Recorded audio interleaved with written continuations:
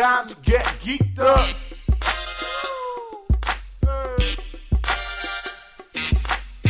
It's time to get geeked up, to stand up. Comics telling you what's up in movies and TV. I know you could feel me. Music and gaming, you know what I'm saying. Comic books and tech, stuff you ain't up on yet. And if you on hook, we're gonna go and take a closer look. And no show's the same. We always got a different game. Always got a different game. Hey, hey, ooh baby, it's time to get geeked up.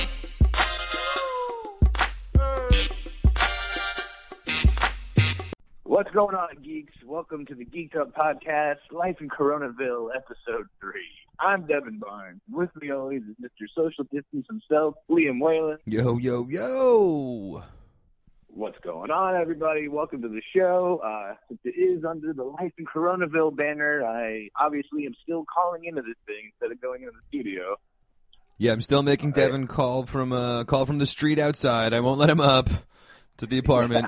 Still looking up. It's raining out today. Come on. He's got his window. He's got his face pressed outside the. He's got his nose pressed outside my window, and I won't let him in under New York state law. Yeah, I mean, I guess I could have called from home, but I try every week to try and get in the studio. Beat Liam there. Make him call in. But thanks for tuning in, everybody. Remember to look back at some of the Netflix and chats we've been doing during this whole thing, starting, of course, with the Tiger King. Then we got sucked into the Marriage Story.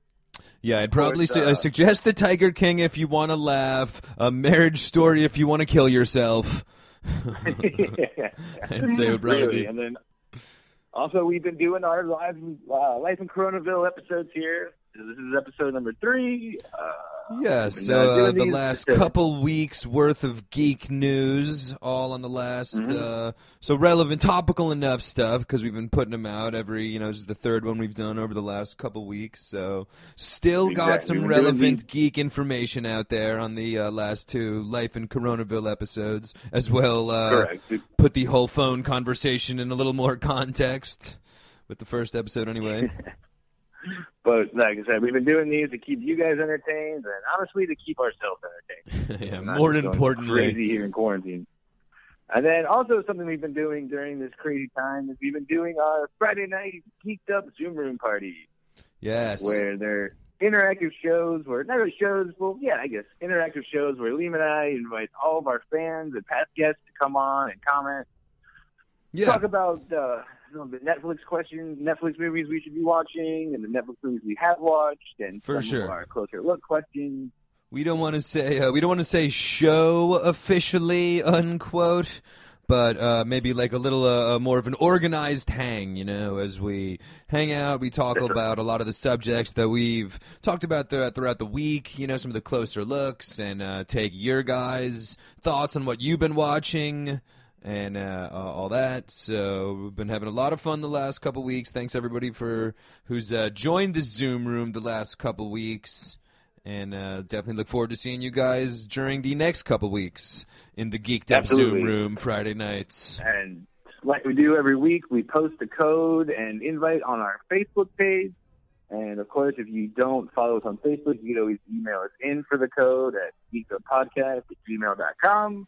That's the Geeked Up Podcast. You got to put that "the" in there. That's at Gmail for our email, which rhymes, as well as Facebook. You can hit us up at as well. You can message us on the SoundCloud at Geeked Up Podcast. All your medias. We're out there. But then, of course, what we're doing at the end of these Zoom Room shows is we're having your guys give us our golden ticket Netflix and chat suggestions. See what movie you want us to watch next. We'll announce tomorrow what we'll be watching. We already got a golden ticket one picked for the next episode, which will be coming out in the next couple of days. And that's going to be the Mark Wahlberg movie. Yes. Spencer Confidential.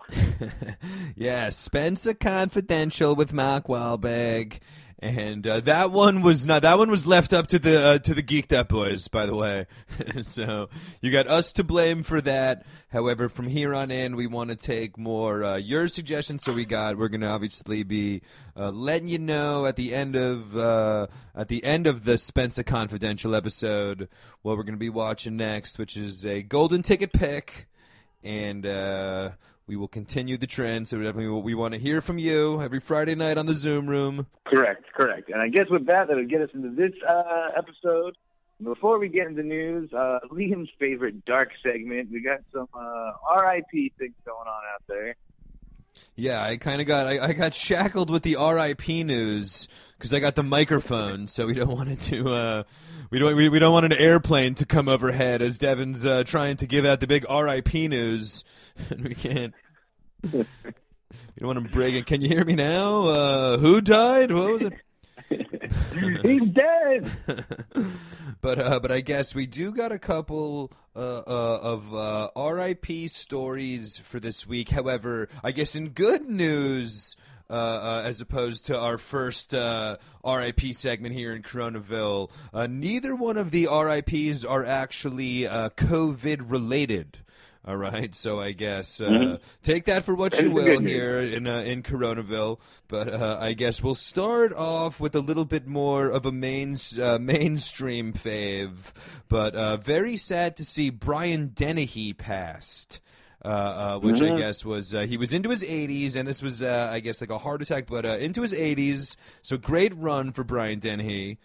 Yeah, it really was, man. Famous, of course, for I think Tommy Boy, but he's also the sheriff in First Blood.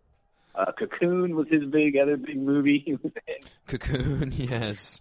As well, I guess, looking into him, but he was as well like a pretty accomplished like theater actor, it said. He'd won like a couple of Tonys, and apparently, I guess he was in Romeo and Juliet, remember? With Leo in the 90s, but then I guess he had like won a couple of Tonys, and I was like, what, Dennehy? But I guess he was like a Shakespearean actor and then he won both a Tony and an Emmy for his performance of Death of a Salesman. However, he'll for always be known as the guy from Tommy Boy or Rambo on the Geeked Up show. Yeah, really. I mean, Shakespeare. I mean, we got Tommy's dad. For sure. And he's definitely one of those kind of character actors because he has like over 180 acting credits on his IMDb page. So he's got that Stephen Root work ethic. Yes, that's true. Who, again, it's kind of just funny is like, he'll just so forever be Tommy's dad to me. It's probably not his favorite thing in the world, but... I don't know.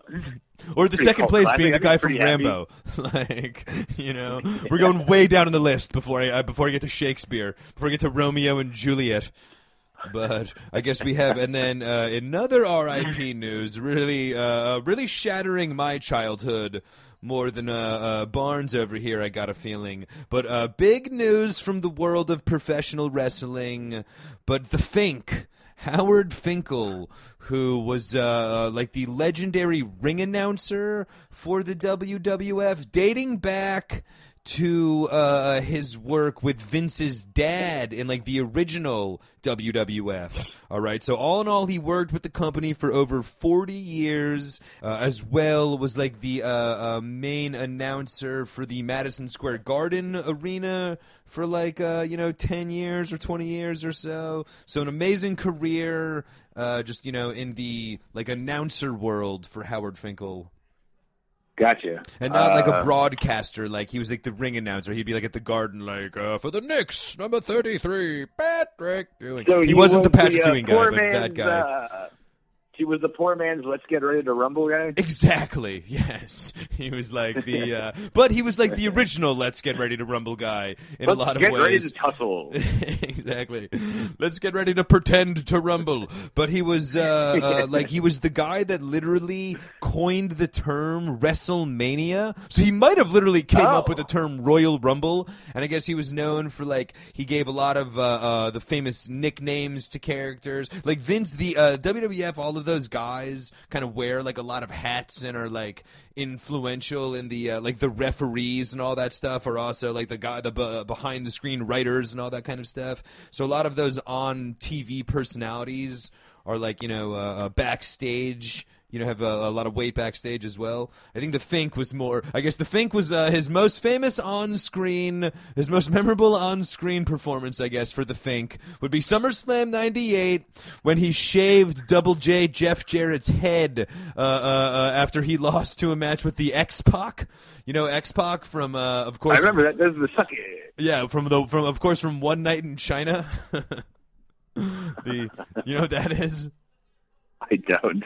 Dude, that's the porn with China.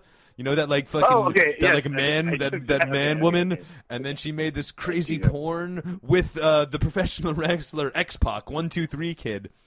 So that guy was there was this bad guy Double J that shaved the Fink's head, and the Fink was already this hilarious bald guy. So this bully wrestler shaved the Fink's already bald head, and then X-Pac beat him, and then the Fink got to shave the bad guy's head, with everybody going nuts at SummerSlam. So Fink got some retribution there. Exactly. Major revenge for the Fink, and he will be remembered fondly here on the Geeked Up podcast. So I guess along with Brian Dennehy as well. So we will give a big Geeked Up RIP to them. And I guess move along. I guess moving along to the news, but this is kind of a mix of breaking news and kind of RIP news for a building. But kind of breaking here in New York a couple hours ago. Right. You got some. The Upright Citizens Brigade, UCB, home to a bunch of comedians started by Amy Poehler, Matt Walsh, and others. They announced that they're closing their other two theaters here in New York City. Their Hell's Kitchen location and their training center on 8th Avenue are announced closed today, leaving no UCB theaters left in New York City at all. Wow. Yeah, this is very breaking news, I guess. The UCB company just being, me and Devin obviously being, local to New York and in the comedy world. The UCB East facility, remember, closed last year, was it maybe, or 2 years ago? And then they kind of set up that Hell's Kitchen location up there. But I think in that process, they did a lot of renovations to that main theater in Chelsea. Because I think me and you saw a show, right, down there when it was still, they had the standing room only portion and stuff like that. Yeah. But the Chelsea Theater closed in 2017, and the East Village Theater closed last year. Okay, yes. But, just in all honesty, this is definitely a sign of a lot of things to come for performance spaces like that in New York City, where it's just, as well, I guess, the mayor announced today... I guess just speaking real quick, just speaking in Coronaville, but the mayor announced today that there definitely would not be large gatherings in New York City until at least until at least July, I suppose. He said through June, and I imagine with July 4th being, in the right in the cusp, that would pretty much, I'd say, call off the fireworks, at least unofficially for now. But, you'd have to imagine something like that would be canceled. But yeah, absolutely.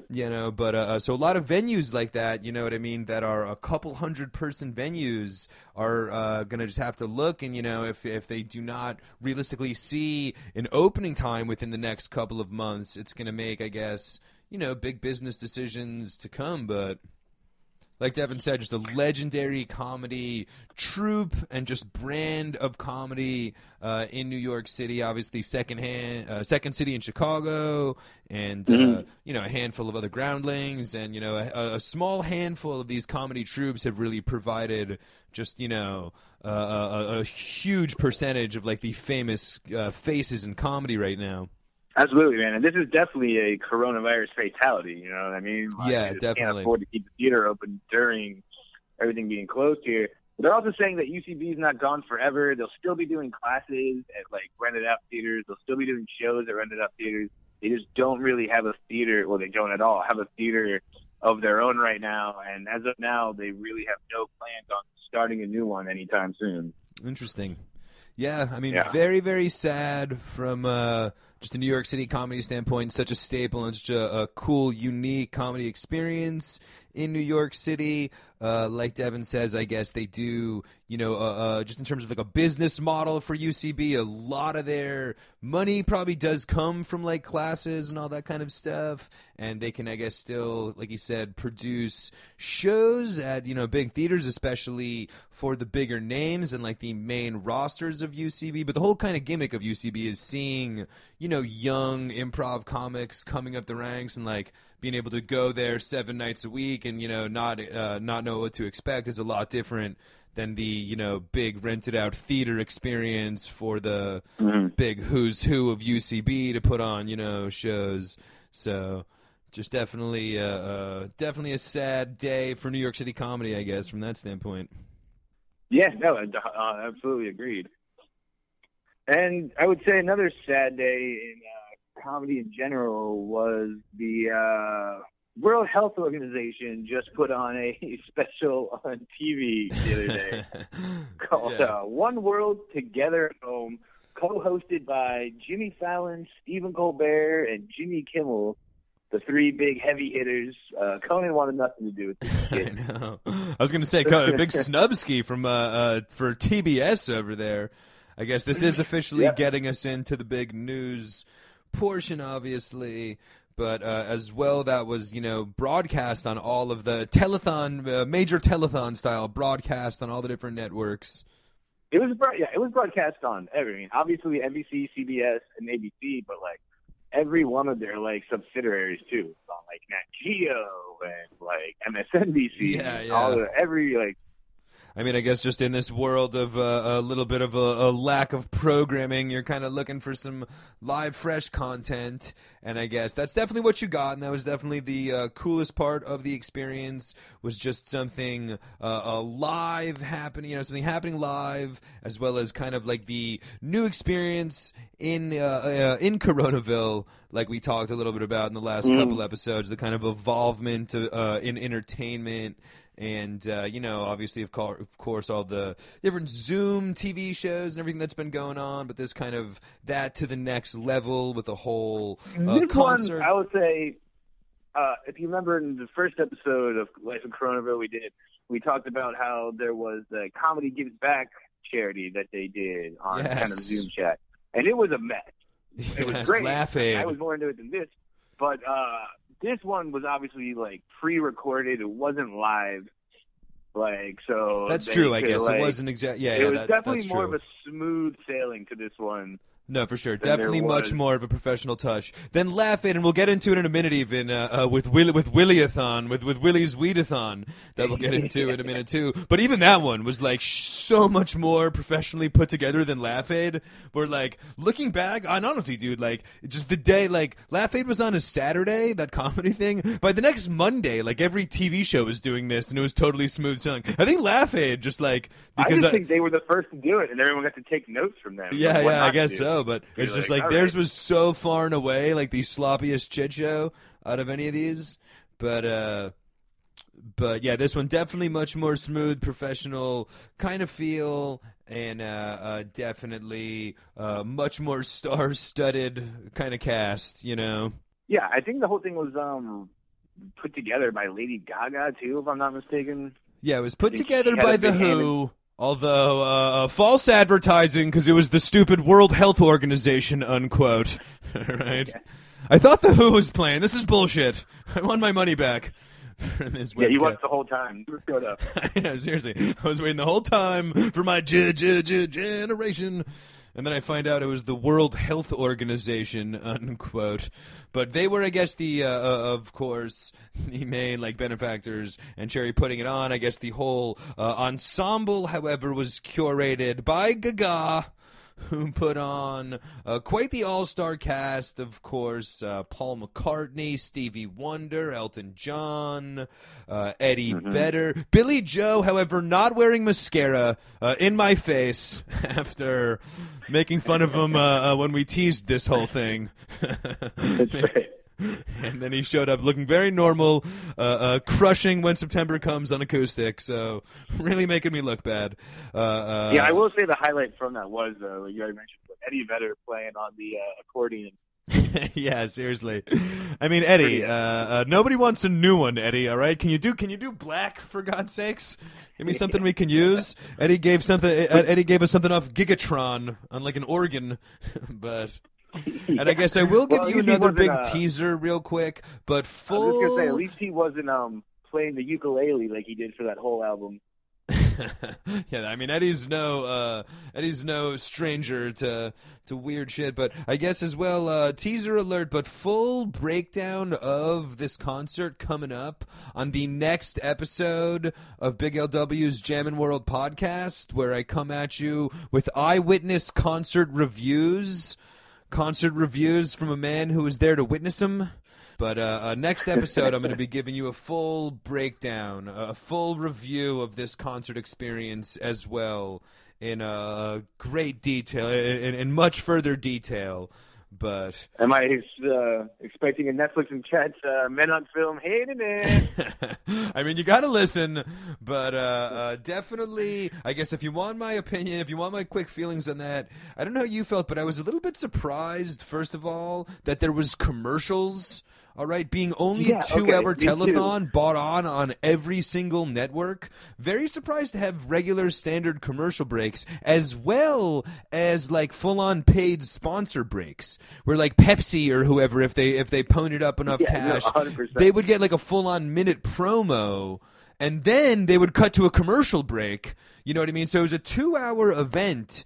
However, when you factor in just commercials and promos, you're probably only getting like an hour and 20 minutes maybe of actual content. And then a lot of that as well, very rightfully so, but went to, and they said it was not a telethon where they were not raising money at the time. Everything was raised in advance. However, they did give you a lot of, PSAs and interviews with, doctors and people on the front line and healthcare workers and all that, which was obviously great. And you definitely want to see that from, you want to get a little bit of a feel of that kind of, thing on a telethon. However, just what were your thoughts about the commercials and all? No, I honestly said that out loud too when I was watching it. The same thing. I would like kind of fast forward through the commercials, and I was like, "Wait, am I fast forwarding the commercials?"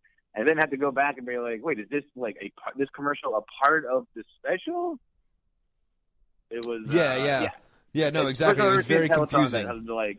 Because some of those PSAs weren't that much different than the promos. Like the PSA would be like a big shout out to the healthcare workers, and then Pepsi would do a promo that was a big shout out to the healthcare workers. But then at the end there'd be like a Pepsi logo, and then they'd cut to a Pepsi commercial. But it was interesting though. But all in all, I'd say that it was just really cool, and I was just getting, I was just really into the, new fresh content, and it is exciting just going to so many different artists and just seeing the different presentations and where they set up shop to perform and just their different selections and all that is definitely you almost get FOMO from the whole experience, where just like and I guess I can get into it more with the Willy Weedathon that I watched for over 5 hours yesterday. But I'm sure you were dealing. I guess that would be the other. Yeah, but you were dealing with it when you said when you watched Laugh Aid. When you're watching these things for so long, you don't want to miss. Like you don't want to turn it off because you're like, dude, I've been watching this for 3 hours. I'm not going to miss it when Burr finally shows up. Exactly. As well, big Scroogey for me. As I was joking around about the Who playing, but somehow I got it in my head that Bruce was playing. So I literally watched to the end of this goddamn thing, expecting Bruce to close it off, and then it ends with the big like Gaga John Legend on the texting on the stairs. Did you watch the end? Did you make it all the way to the end for the most anticlimactic ending of all time? They did a Zoom. No, I did not watch it. They did a Zoom harmony with I guess the ultimate highlight for a quick rundown. But the Stones did a great Zoom harmony where they were all on 4 different screens. Obviously studio tracks. Like Devin said, it wasn't live, but so they did a great Zoom performance.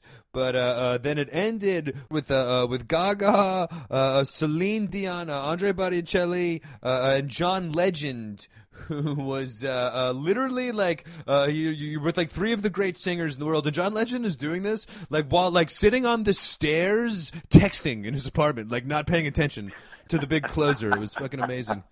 But as well did you suspect a Joe Exotic situation with J-Lo on People? But totally a fake voice for J-Lo on her song. But I think John Legend was probably texting Fallon or Kimmel and be like, "Hey, I thought Bruce was closing this thing out. What am I doing?" Yeah, exactly. That's what I was. That's what I was texting. But I guess that was one webcast. I guess I did mention, but I guess last night there was another webcast of, I guess, as well, a traditional telethon style for a very, very righteous cause, but a little more topical, as in honor of 420. Okay. That's right. As of recording, it was 420 yesterday. Yes. We're recording on 421, and yesterday, in honor of 420, as well as Willie Nelson's upcoming birthday, Willie Nelson and the Nelson family hosted what was supposed to be a 4-hour and 20-minute variety show webcast. It ended up lasting almost 6 hours, and I tuned in for the entire thing. How about you? Did you tune in any? I know I made a couple posts on my Facebook and this is tried one to of get those things that I wish I knew about it earlier. I would have totally watched the whole thing. By the time I found out about it, I was just kind of like clicking in and out, and I was maybe celebrating all day, and was just like, well, I don't want to jump into this now. But I did see like it definitely had more of a feel of the Comedy Gives Back thing than the World Health Organization yes, thing definitely. did. It was live streaming. It was more live. I did see the little cooking segment. I saw Ziggy Marley come in and play a little bit. Yes. It's definitely something I'm going to go back, though, and watch the whole thing. Yeah. I mean, I don't know about the whole thing, because like I said, we're talking like 5+ hours. But it was, in all honesty, super, super fun. And just compared to Laugh Aid, just so much more well organized and like the no technical, so much less technical difficulties. But it was really just a super fun variety show kind of experience with lots of different, folk music, as well as marijuana advocacy, as well as various like comedy and cooking segments. They gave you a how to clean your bowl with household products segment, as well as a whole how to grow tutorial live from Willie Nelson's weed farm, Willie's Reserve. But the whole thing was really, for the most part, in benefit as well. I do want to give a big shout-out for the Last Prisoner Project, okay, which is trying to gain relief for the over 40,000 people currently incarcerated on marijuana-related charges, over 90% of which are possession-related. All right, so ridiculous. Yeah, thousands of people incarcerated for something that's now legal in a lot of states and soon to be legal. So that was the main. So you got a lot of feel and a lot of PSAs where the World Health Organization was giving you the healthcare workers, and they're cool too. Willie was giving you the Last Prisoner Project and a lot of different marijuana related advocacy in terms of medicinal benefits for CBD, as well as the Last Prisoner Project and all that kind of stuff. So really cool from there. But just in all, I guess some of the highlights were Jeff Ross live in his pool, Jeff Bridges live in his garage, all right, on an organic wood guitar. And I don't know, I was obviously celebrating a lot too, but next to, I had my little pad of notes, and next to the Jeff Bridges segment, I wrote down John Goodman welcome mat, and I've got no idea what the fuck that was. This was just yesterday, and I was so high that I totally forgot. But I don't know if that was like a joke that I wrote, or he had some John Goodman welcome mat, but I got to get to the bottom of that. I might have to YouTube the Jeff Bridges segment to get to the bottom of that. I might just have to go back and watch it just for that alone. Yeah. Kevin Smith live at 4:20 in Los Angeles, because Willie was Central Time Zone, so it started 5:20 East, 4:20 in Texas. So at 4:20 in the West, Kevin Smith live from Los Angeles, totally fanboying out. There was a hilarious magician that kept on coming on, and if you thought magic was kind of like boring and confusing while live in person, think about trying to do it over Zoom to Willie Nelson. Like, hey, guess what card I pulled? and Willie kept on giving like Hack like 420s, like, so you pick any number, and Willie's like, well, I guess today 420, and the whole gimmick was the guy had to guess what number it was. So he was just like, yeah, I know it's pretty obvious that Willie would guess 420, but I'm a magician and I would have got it anyway. But he kept on ruining all of his little gimmicks like that. It's fucking amazing. It's amazing. I guess in terms of some good music, though, Shaky Graves and Stephanie Hunt, Nathaniel Rateliff, even Billy Ray Cyrus with some great Willie covers and hilarious stories, well, totally hammered, was a real highlight. But all in all, like I said, I just really had like a fear of missing out kind of thing after 5 hours. I was just like, all right, dude, I'm pot committed to this whole situation, and I cannot, risk missing out anything. I'm happy I made it for the Zoom closer of the Nelson family. Of course, Lucas from The Star Is Born, as we talked about, but he was the guy that taught Bradley Cooper how to sing for The Star Is Born, as well as Willie's other son, Micah, and Willie all Zooming together for an On the Road Again, which should have closed it out. However, the webcast had lasted like another hour and a half. But it was amazing. Yeah, you would think it would close out or open with the Nelson boys, but not Yeah, no, I mean, Willie and his son Lucas were there the whole time hosting, like in person, and who the hell knows where Micah was? But he zoomed in with actually a hilarious story about going grocery shopping that day. But it was amazing, honestly. And again, you might have needed to be in the 420, the April 20th frame of mind, but happy birthday to Willie, and definitely everyone's home quarantining everywhere, and there's no reason why you're not have to get into a holiday mood, if you will. Yes, exactly. But a very, again, just a real super fun and really just honestly a very good sign of things to come in my book over this weekend for those two webcasts, because they actually are real fun. And, to do them, this was more of a variety style. The first one of music, we've seen a comedy one. But just in general, it actually is a real fun, option that I think is going to become a lot more prevalent in our, future entertainment as we, go through life in Coronaville here. Yeah, I mean, we've been having a lot of fun doing those webcasts, and it seems like we're not alone in it. Everyone really is. But I guess that would be the kind of the live fundraisers, organization news, with stuff they did on Zoom and online. But in real clotted TV, there was a couple of miniseries finale and then a season finale for a show. And I guess I'll kick it off with Better Call Saul on Monday had its season 5 finale. Of course, Better Call Saul, the Breaking Bad spinoff that has it's the prequel series to Breaking Bad with Bob Odenkirk playing Saul Goodman. Kind of shows how the sleazy lawyer got its start. The show's really taken on a life of its own. It's a fucking great show, and there's enough characters from Breaking Bad in it that really keep it going. Something I found interesting is the show needs to wrap up, not because it's not good, but it's actually going to be lasting more seasons than Breaking Bad did. Okay, yeah, that was definitely one of the real interesting factors. And like you said, this show definitely really has taken on a life of its own and a real popularity of its own.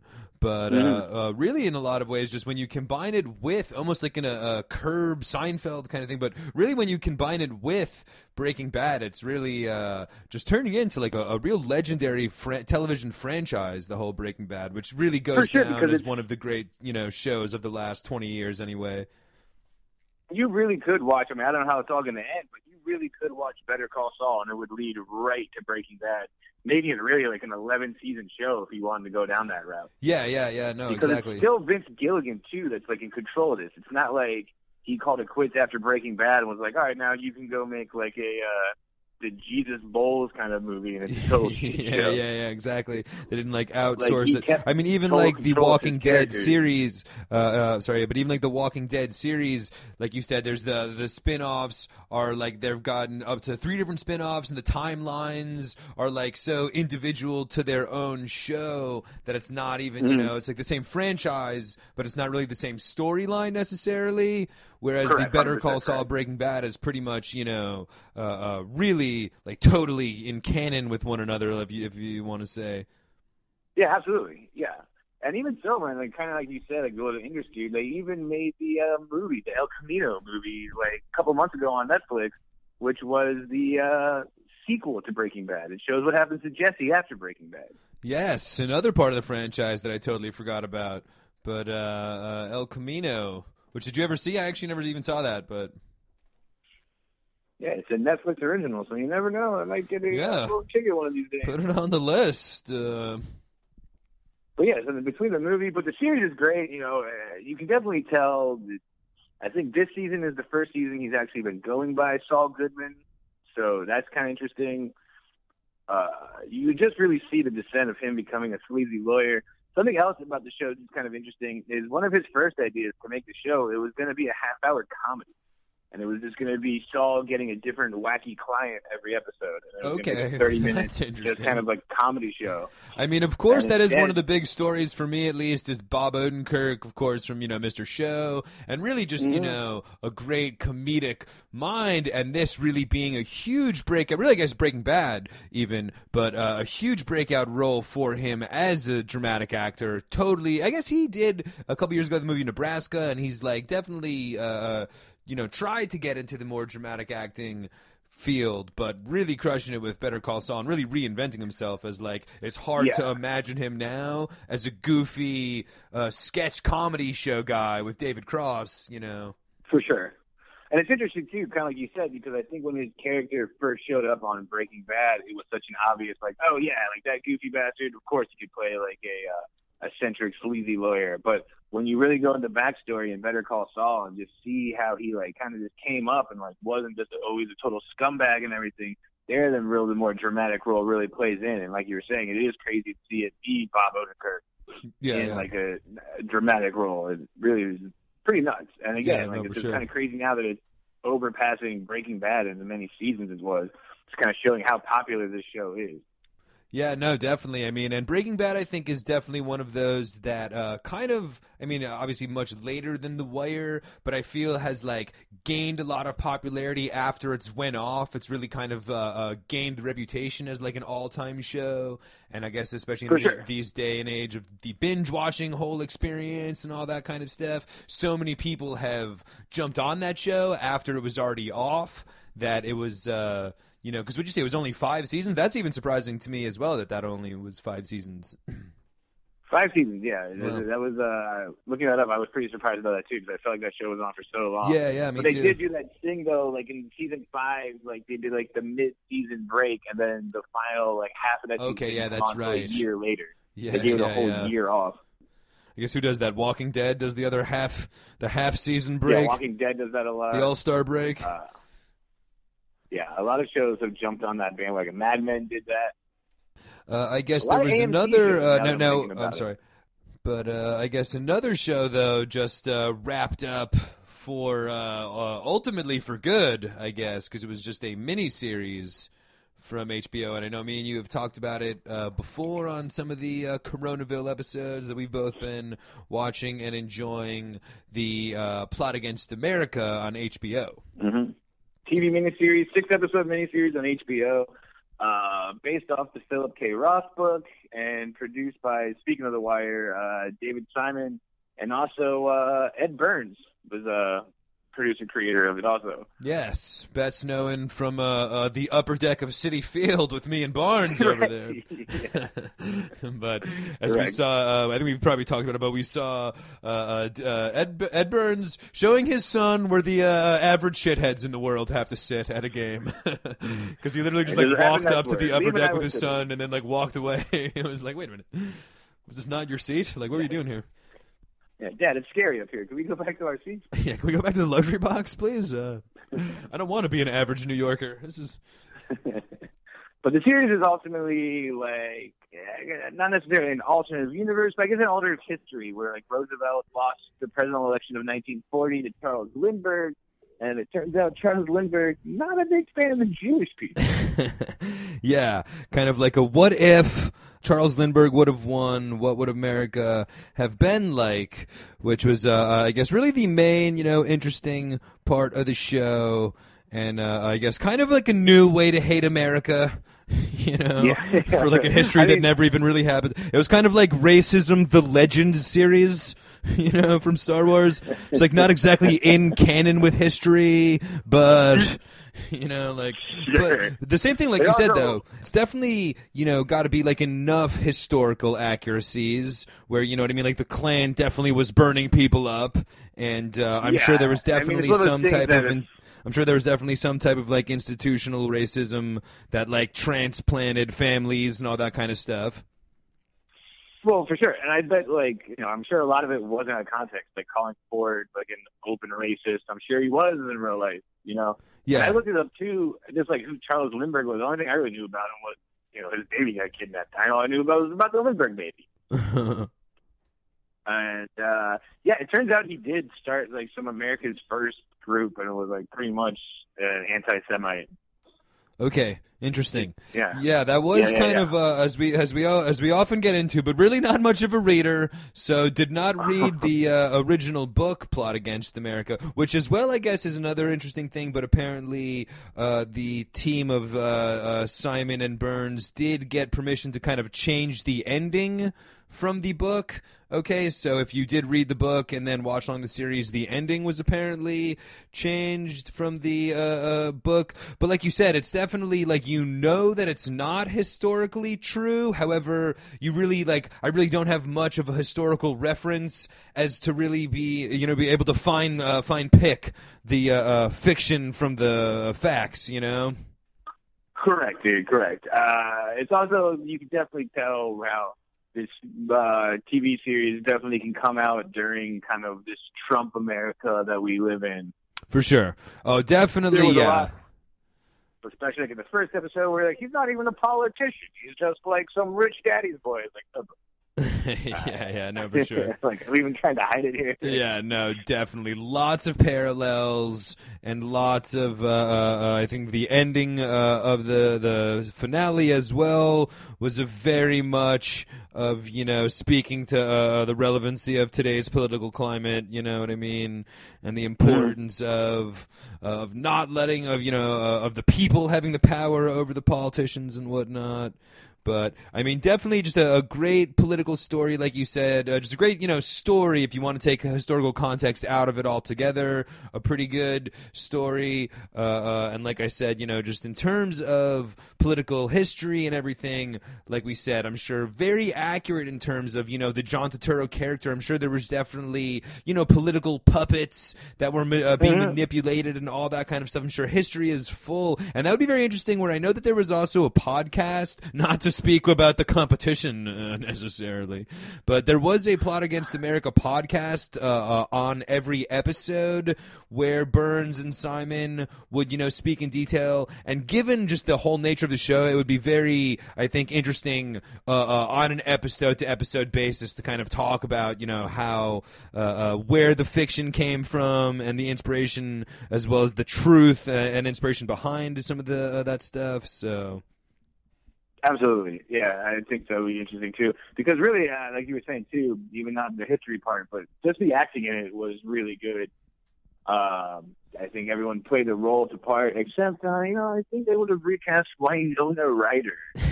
I don't know. Yeah. You honestly, you called her out in one of the, you know, a couple episodes ago, and then ever since then I've been watching, and she really was a little Stranger Things panicked in this one.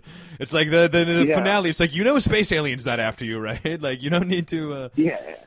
Or even that, she was that scary look, and I just, you know, I can never really get like over like, yeah, reality Vice Winona Ryder, where she was just like, for sure, Rabbi, this is totally bad. But, okay. Yeah, and as well, we talked a little bit about him from the Marriage Story, but the kid from the Marriage Story was the little kid from this, and he did an amazing job, especially in the ultimate climax of the season. Yeah, I think no kid did better, though, than that little neighbor of theirs, though. I know. That kid was In barn pretty style, awesome. over the phone as well. His phoner was amazing. I mean, Yeah. That's right. but yeah, that kid really, I guess, Bradley Cooper, in Bradley Cooper fashion. Maybe we won't give you a full Bradley Cooper fashion, but really, yeah, that kid was, the kid was quite the tale. Yeah, definitely got the short end of a lot of those sticks. Yeah, But all man. in all, I thought it was a pretty great series. As miniseries goes, I always like getting into a miniseries because I know there's going to be an end. It's not going to gut me in for like 3 seasons. Yes, no, for sure. Definitely 6 episodes and out. That's enough of the story, though. You know what I mean? That's one of those, and as Even well, that, like they definitely could have done a season 2. You know what I mean? Like there's enough story involvement going. Obviously, just taking you through an alternate history of you could bring us all the way today. But just with the current story, the current characters that they had you invested in, and everything like that, like they could definitely. By the way, loved a hilarious Ginzo neighbor that moved in. Best character. yes. But I guess you gotta watch to know. But definitely would recommend that series, especially only being a mini series. But yeah, and it did have a definitive end, like you said. It could have sequels, but there's really no need for it. Unlike there was that HBO Stephen King miniseries, The Outsiders, where that was pretty terrible, and it also kind of like left it ambiguous, like maybe another season. It's like, oh, fuck you. You advertise as a miniseries. That's what you want. Like, I know, seriously. But yeah, so I mean, that was the 2 finales. Obviously, The Plot Against America was a series finale. Better Call Saul was a season finale. Probably wrapping up that series though pretty soon. And then something else, I think, I don't know if it was episode 1 or 2 of Live in Coronaville, where we kind of talked about all of the movies early premiering, streaming services. And one that Liam and I both took advantage of, not only because it was 420, but also we're both big Guy Ritchie fans, and more so of his original stuff like Lock, Stock, and Two Smoking Barrels and Snatch. Huge King Arthur gentleman. fan. I'm a big one where he gets stuck in an island with Madonna. Oh yeah, that fucking The one where she browbeat her husband to make a movie starring her. exactly. But the gentleman definitely kind of went back to, the kind of original feel of his movies. For sure. I said, it'd be like if Tarantino went back to his Reservoir Dog kind of Pulp Fiction-y ways, instead of just making everything a Western. Yes, great call. That's a very good comparison. I feel, Guy Ritchie perhaps has to try to reinvent himself. I guess he came out of the gates kind of in that English gangster genre and then really broke himself out of that. And then, like you said, with this one, really getting himself back into it, but just a lot of fun, not exactly Turkish or any all-time characters like Snatch, but some real fun, individual characters. I thought Colin Farrell was real fun. Just a great pace to the movie, just real, frantic and all over the place, like an interesting, almost a whodunit kind of scenario, or waiting to see how the plot all unfolds, but. Yeah, really, because it starts off in kind of there's a lot of rope jokes and a lot of twists. It starts off with kind of you think it's going to give the ending away, and then there's a lot of stuff goes on in it. I would also say that for a British-centered movie, it was kind of you would think it out of place to see Matthew McConaughey in a movie like this, but really owned the role, man. Yeah. No, McConaughey as well, who is, of course, featured on Willie Nelson's webcast yesterday, fellow Austonian. But, yeah, he actually did great. And playing, the American gangster in England, controller of, the weed industry in England. But, with his adversaries being other English gangsters, really did own the role and was, a real highlight of that movie as well. Hugh Grant was real good as kind of the weaselly, trying to double-cross everybody, blackmail everybody, he was good. Yeah, Hugh Grant was great in it. Like you said, Colin Farrell was really good in it. Even the dope from Sons of Anarchy, Charlie Hunnam, was really good in it. And, dude, is that guy from Sons of Anarchy? I was wondering where I knew that guy from. Yeah, man, his right-hand man. That's old Jax Taylor himself, brother. Oh, no way. Yeah, dude. I was couldn't put my finger on where that fucking guy was from. Yeah. Well, with him, he likes to keep a lot of the same actors in his movies, so he's here and there. Where was Statham? I was looking for him. He would have been perfect in this. I mean... Where was that big dope that plays Bullet Tube Tony? Where is that guy? Yeah, that soccer player. I forgot that guy's name, but yeah, that guy's where was he? But this one was as well, I felt, like you said, getting back into it. But Lock, Stock was real intense, You know what I mean? Like in the heroin trade. This one was just a lot more fun because it was about weed. You know what I mean? Mm-hmm. So it just had that kind of not exactly not exactly stoner movie feel, but just a lot more of like a light, much more of like a Snatch than a Lock, Stock, where it was just like a real fun, fast-paced thrill ride, but not, like the bathroom scene in Lock, Stock is fucking insane. You know what I mean? Like that movie's off the rails, but so nothing like that. Absolutely. But no, nothing like that. But it's definitely got like a good comedy meets like done it. Yeah. Comedy meets Grow Up. Yeah, exactly. But I guess that'd be all like the news we had for you this week, and kind of the reason to talk about the Gentleman. But with all this weed talk about the Gentleman and Willie Nelson's podcast, since being 420 yesterday, I think we got a pretty special closer look coming for you guys now. Closer look, closer look, closer look. Break out the telescope, then the microscope. All of your other scopes, it's exactly what you hold. We're gonna look real close. Take a closer look, closer look, closer look.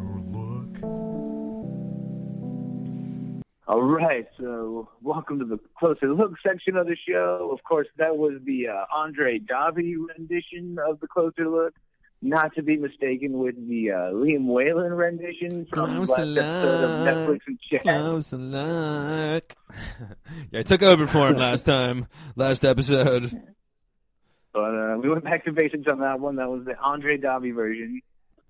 But like we were saying, with us watching The Gentleman and talking about the Willie Nelson live stream and being 420 yesterday, we're going to take a closer look at best pothead stoner movies, I guess some characters, but also want to point out in a very 420-esque thing that there's a good chance we might have done this closer look before.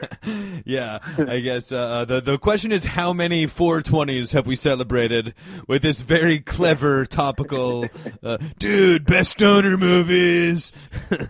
Yeah, so take a listen back and see if our opinions change at all. But yeah, no, definitely. Pretty similar. But I mean, but like you said, what's more of a stoner thing than doing your favorite activity 1,000,001 times? I told you that story, but I get to start it off. I'll kind of maybe I've said this before too. I don't think so, but I'll start it off in an honorable mention kind of way, and just name some characters that are always kind of implied that they were potheads, but you never actually really saw them smoke. Good call. Would start with, I would say, Wayne and Garth. All right. Definitely seem like stoners, but you never actually see them smoke weed at all. Yeah, little PG. Wayne's World was a little PG for them smoking a joint, although... I would say Bill and Ted. Okay, 100%. Like obvious stoners. Definitely the California vibes, but 100% stoners. Again, never really show them smoke weed. And I guess to close out that list, really at the head of it, though, Beavis and Butthead. Always implied stoned idiots, but never actually seen them smoke weed. I think it's always just implied that they're idiots and not so much stoner. Okay, yes. Yeah, see, I, as a kid especially, being a big Beavis and Butthead fan, what were we, 8 or 9, 10 when we were big Beavis fans, definitely always kind of looked at them more as, idiots and, half, mentally challenged kids as opposed to stoners. Although, once you hit high school, I guess, what's the difference? They all put us in the same special education class anyway, so... Yeah, really. Speaking about slow kids, I think I've definitely said this on the show before, but I know when I was younger in middle school, there was a good 6 months to a year where I only talked in Butthead voice. I mean, I still pretty much exclusively laugh in Butthead voice, but... One of our early reviews, of course. Yeah, absolutely. No, that's definitely a good list right there of characters. I guess maybe kind of even a piggyback on that, but a scene, like a whole thing that's very implied to be smoking, although I don't think that they're ever actually seen smoking. But how about the gang from That 70s Show in the basement? They're obviously getting high. sure. I don't think that they're ever. Maybe it's like a smoke-filled room, but they're not hitting the weed on a Fox sitcom. However, when they go to the basement and they're even so much so the smoke is always like even on like one of the first episodes, like Calco lights an incense stick.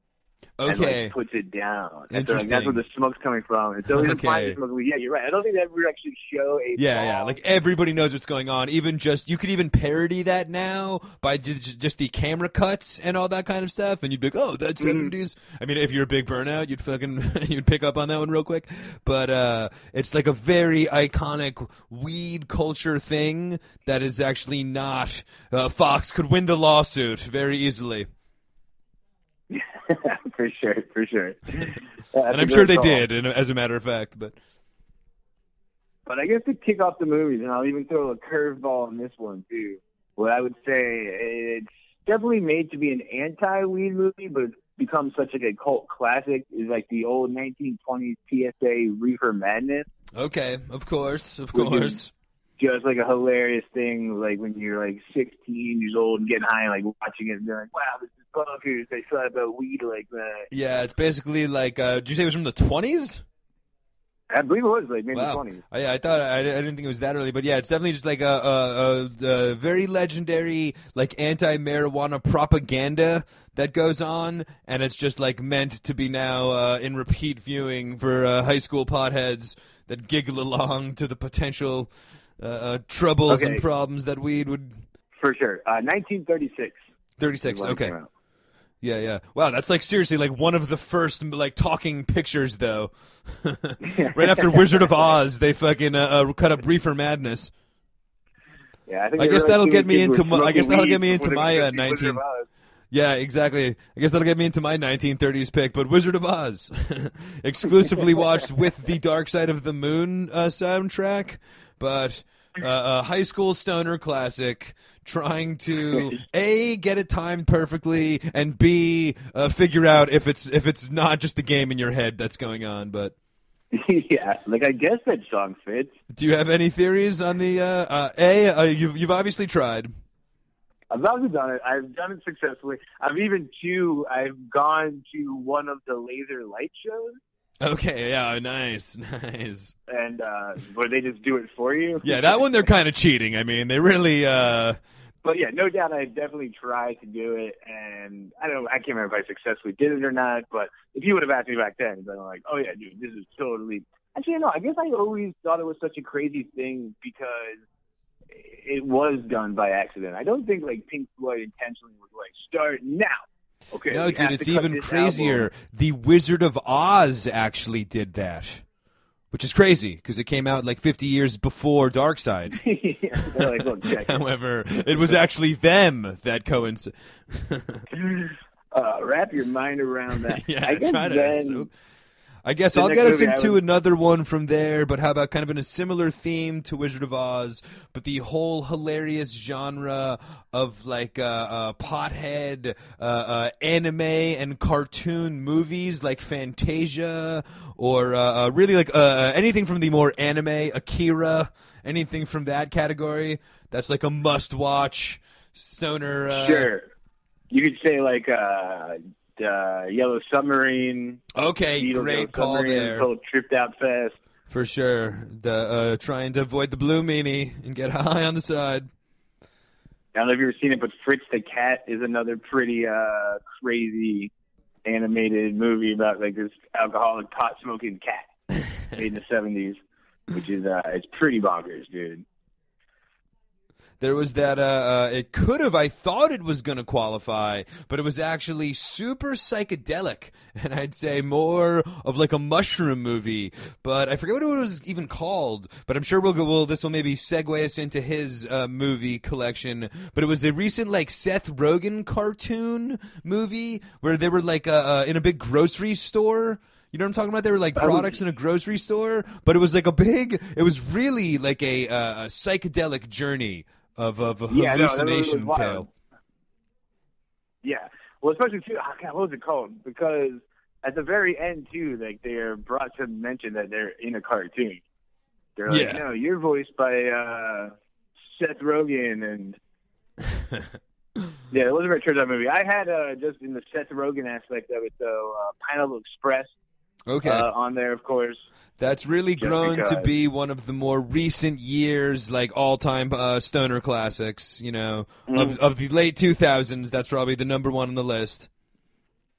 Yeah, and it's pretty hit because it is like your classic pothead, goofy movie, and then it just sort of like randomly turns like an action flick. Yeah, it's kind of like The Gentleman almost, where it's like, but yeah, definitely a pothead stoner comedy classic turned into, like Devin said, fast-paced, a high-action thriller. Yeah, but with the comical stylings of Danny McBride, you really can't go wrong. Exactly. When you get a Danny McBride and Seth Rogen team, you're definitely going to have, I guess even Danny McBride's like one of those where very, very synonymous with like pothead shenanigans, but he's not necessarily like smoking weed in all of his movies, but like beloved by potheads across America as Danny McBride and his various. For sure.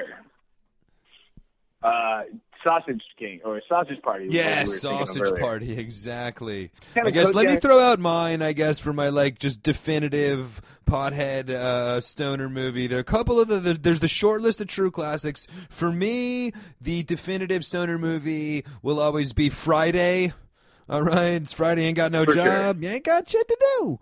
But that was definitely like, you know, a repeat watching favorite. Definitely, you know, part comedy as well, kind of part action, part drama at the end with the late John Witherspoon giving you some wisdom. But, you know, from the weed deals, from smoking all the weed they were supposed to sell, very relatable to stoner movie plot, but... Yeah, absolutely. I would say the coattail off of your Seth Rogen thing is kind of something I was thinking about. But Dazed and Confused would definitely be like a great stoner movie. Yeah, for sure. I would say it's kind of where you get your like Matthew McConaughey being this stoner guy.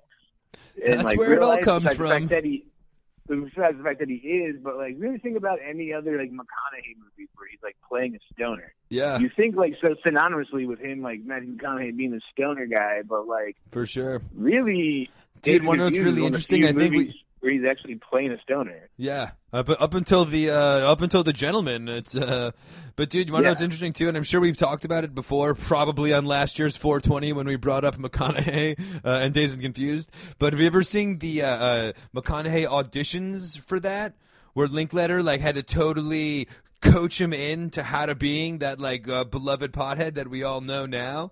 But if you YouTube the auditions, Matthew McConaughey, Dazed and Confused, and watch him trying to spit out those lines that are now like so iconic and all, it's really amazing. And it does show like the evolution of Matthew McConaughey. You're totally right, because that's like has become so synonymous with his image, you know. I guess even before that, but we have Spicoli, another total burnout character. For sure. I mean, I guess was Spicoli ever actually smoking? I think he definitely like told the teacher he was going to go burn up, but Yeah, I think there's actually it's a good point. I know there's actually a scene of him smoking. I guess Sean Penn would have gone the other way though with yeah, that's Matthew true. McConaughey. Like, Definitely. you look at Sean Penn now, you don't think of classic. No, old he tries to Tony resist Spicoli as much as possible. I guess getting us back into Yeah. Dazed and Confused, like you were talking about, though, definitely one of the all-time classic as well, just in terms of like, especially high school stoner relatability to with like the establishment versus the burnouts, you know, where it's like the kid on the football team has to choose: am I hanging with the stoners or going with coach? And there's a very I mean, it's a very high school relatable movie. Every like high school group is kind of represented in it. There's For even sure. that terrible B plot with Adam Goldberg and that orange Yeah. fluffy haired girl. No, for Like, sure. I mean, it's nerd. really probably more of a high school movie. We could definitely throw it in our last day of school, or our summer movie, Closer Look. Our You know? school's out for summer. Yeah, but definitely you're right. Like a high school movie, but the iconic, you know. And McConaughey, mind you, is like in his early 20s in that movie, hanging out with a bunch of high schoolers, like the knowing creep. Well, yeah, I mean, that. they keep staying the same age. But I guess we'll get you into a couple more just iconic, legendary pothead stoner movies, I guess. In recent years, I said Super Troopers late 2000s. That was probably still early 2000s. Another couple early 2000s classics, but Harold and Kumar has really grown to be like all-time stoner movie, and especially if you're of a certain age, that's probably your definitive, as well as Super Troopers, which is probably on the cusp of the 90s, but just, entire movie revolving just around one big weed joke. Yeah, no doubt. I'd say a couple to me that were like go-to stoner movies, and both two are kind of two that snuck in. Like, one wasn't really advertised as such. That was definitely Grandma's Boy. Okay, yeah, I mean, like, for that sure. movie was advertised as like video game nerd lives with his grandma and he's 40 from all the Sandler guys, but then it just turned out to be like this super pothead movie. Like, Yeah, the 100%. whole entire movie they're getting high. It's like, okay, interesting. I would say another one like that, just kind of different. I mean, obviously it was advertised like this, but one that's near and dear to me is Method Man and Redman's How High. Oh, of course. And only because it just turned out to be so good. Like, he went into that movie and was like, all right, let's watch this garbage. And then I was like, fuck, that was really entertaining. Yeah, man, honestly, we've talked about it before, but it's amazing that like comedy deal, because they were definitely setting themselves up, branded, because both of them in their music are so heavily, like, they're so heavy weed smokers just in their music, and then they've obviously got such great chemistry together. When they came out with that movie, you were expecting them to be the next era of Cheech and Chong and like a whole series of Method Man, Redman, pothead movies, and it's really amazing after how good How High was that was really the end of the line for them. And of course Method Man has like went into more serious acting, but how that like comedy duo of Method Man, Redman has not made like a whole shit bunch of horrible movies is really beyond me. Yeah, me too. They that movie's so good too. They even talk about it in the new Jay and Silent Bob movie. They one of the recurring jokes is Jay keeps talking about how much he loves How High, so much so that there's a fantasy sequence with Method Man and Redman in it too. Oh, nice. Pretty epic. I mean, I guess right there are two great characters that you can throw in there. I mean, I guess they have smoked on screen, but Jay and Silent Bob are, stoner heroes for sure.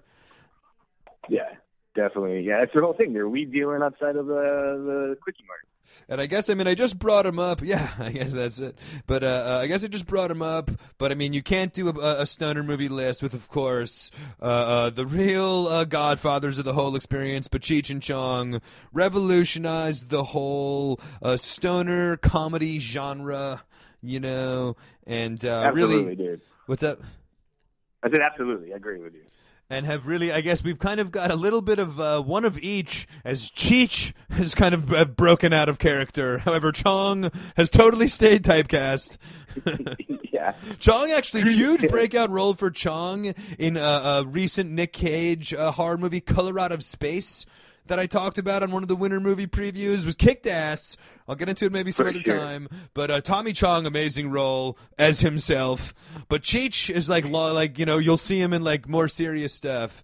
However, neither one of them can ever really outgrow them. So much so that he still goes by like Cheech, Cheech Marin, yeah. Yeah, so that they still even go by Cheech and Chong.